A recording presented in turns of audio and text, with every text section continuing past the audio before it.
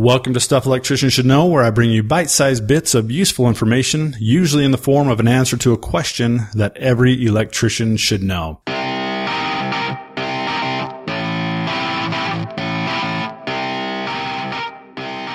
So this week, I want to give some Instagram shout-outs to @lady_electric. She's been finding a lot of in-wall splices lately. What a pain in the rear end that's got to be. Also a shout out to @GraySun. What up, GraySun? That's with 4 O's back there in the Gray Sun. He sent over some pretty sweet pics of a 4,000 amp 3 megawatt power plant that they're working on. Good job. Thanks for the love and sending over the pictures on that. So this week I kind of wanted to talk a little bit about the age-old question of what is the difference between Subfeed lugs and Feedthru lugs. And this topic is brought to you today by Acme Tools, who always encourages you to do your best work. So head over to acmetools.com and check out the thousands of tools that they have to help you do your best work. So let's get back to Subfeed lugs and Feedthru lugs. These are just a couple of different names for lugs that you're going to come across as an electrician, and you're going to find them, of course, inside of a panel board. Now, if you're not familiar with the term panel board, then check out episode 35, and that's where I talk a little bit about the difference between a panel board and a load center. So first of all, one of the biggest differences between Subfeed lugs and a Feedthru lug is the location of the lug inside of the panel.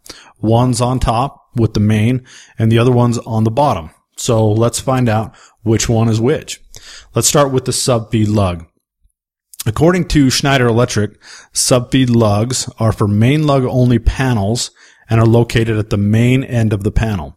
They're stacked on the main lugs to offer a feed out at the same spot that they feed in. This allows the installer to sub-feed to another panel or device. So essentially, one set of lugs feeds the bus bar in the panel board, while the other set of lugs is intended to feed another panel board section via another section of conductors, or set of conductors. So what exactly is a Feedthru lug? If a Subfeed lugs are located with the main, then obviously the Feedthru lugs are going to be located at the opposite end of the panel board. All right, so it might not be obvious, but that's how it is. One's at the top, Subfeed's at the top, Feedthru lugs are at the bottom. So once again, let's consult Schneider Electric and see what they have to say about the Feedthru lugs. Now it says Feedthru lugs are typically for main breaker panels and are located at the end of the panel opposite the main breaker. They're directly connected to the busing and are used for feeding out without the use of any breaker spaces in the panel board. Any load connected to these lugs will be protected by the main breaker of the panel. So, just like the panel with the Subfeed lugs, power comes in one side of the panel board, but this time it goes through the bus to the set of lugs opposite the power entrance. So hence the term Feedthru lugs. So that's really all there is to Subfeed lugs and Feedthru lugs. Kind of a short, sweet explanation about what these lugs are, and you can find these on just about any. In fact, thinking about the Feedthru lugs, a lot of the meter main combos that you're going to install, a lot of times they're going to have a set of Feedthru lugs at the bottom.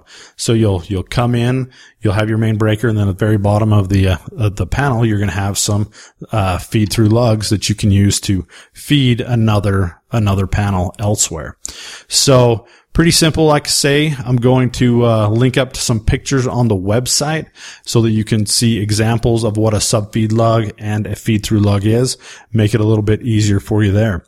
So thanks for tuning in to Stuff Electricians Should Know. Make sure and head over to electricianslibrary.com and check out the other episodes that we have. Start keeping an eye out for the Stuff Electricians Should Know digital magazine coming back. We're slated to have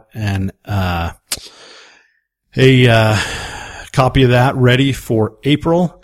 And then we'll keep you posted and updated for the next edition of that after April as well. So thanks again for tuning in. Make sure and share this with any friends, colleagues, coworkers that you think might need to know just a little bit of the difference between a Subfeed lug and a Feedthru lug.